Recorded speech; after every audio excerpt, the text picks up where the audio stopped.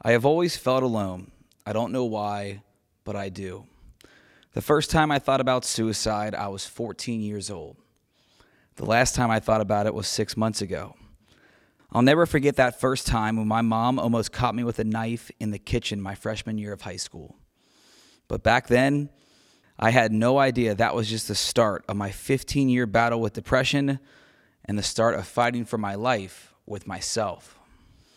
From the outside, you saw a sports reporter who was living his dream job on TV. But on the inside, I was a broken man. For years, I've thought about jumping off a bridge, crashing my own car, or just drinking and drinking until I felt nothing. This past year, I hit rock bottom. I was working more than ever. I lost 3 family members in 3 months, and the woman I thought was the love of my life broke up with me. And that's when the thoughts of suicide came back. Every day, every hour, every minute. I couldn't take my sadness and pain anymore, and I was ready to go. So one night, I wrote a goodbye letter. I told my mom I loved her and that I'm sorry, but I couldn't take the pain of feeling alone for the last 15 years anymore. I explained how no one can understand what it's like to be me, being this sad every second of every day. I finished that letter, wiped away my tears, and then took a handful of pills and prayed to God to not wake up. I was okay with not being here.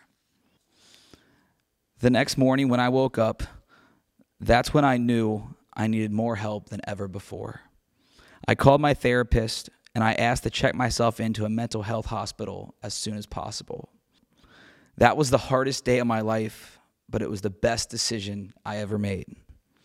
It wasn't easy talking about all my problems, being vulnerable, or facing my depression in ways I never have before. But after weeks of therapy, treatment, classes, and medicine, I began to feel the happiest I have ever been with myself. 6 months ago, I was still thinking about suicide. And today I can tell you I will never let that terrible thought enter my mind again. I want to share my journey of depression and fighting it to hopefully help someone watching or listening to this. I was tired of fighting alone, and you shouldn't have to either. This is my why. This is why I'm starting the Mental Game podcast, because I don't want anyone to have to suffer like I did from the depression, the anxiety, the suicidal thoughts, nothing. My goal is to save lives with these conversations, and I think we'll do just that. The Mental Game is a mental health podcast with some of the biggest names in sports, music, and entertainment, all coming together to help fight depression. From NFL legends like Ricky Williams, to TV stars like Kate Flannery from The Office, to Grammy-nominated artists like the Eli Young Band, we are opening the conversation about mental health like it's never been done before. And I just want to say thank you to all the amazing athletes, musicians, and entertainers that are helping me break the stigma. If you're struggling, please know I'm living proof that you can make it. Loving yourself is a powerful thing. This was the hardest thing I had to do, but I owed myself this happiness. The answer isn't the same for everyone, but my best advice is do something. Please do something.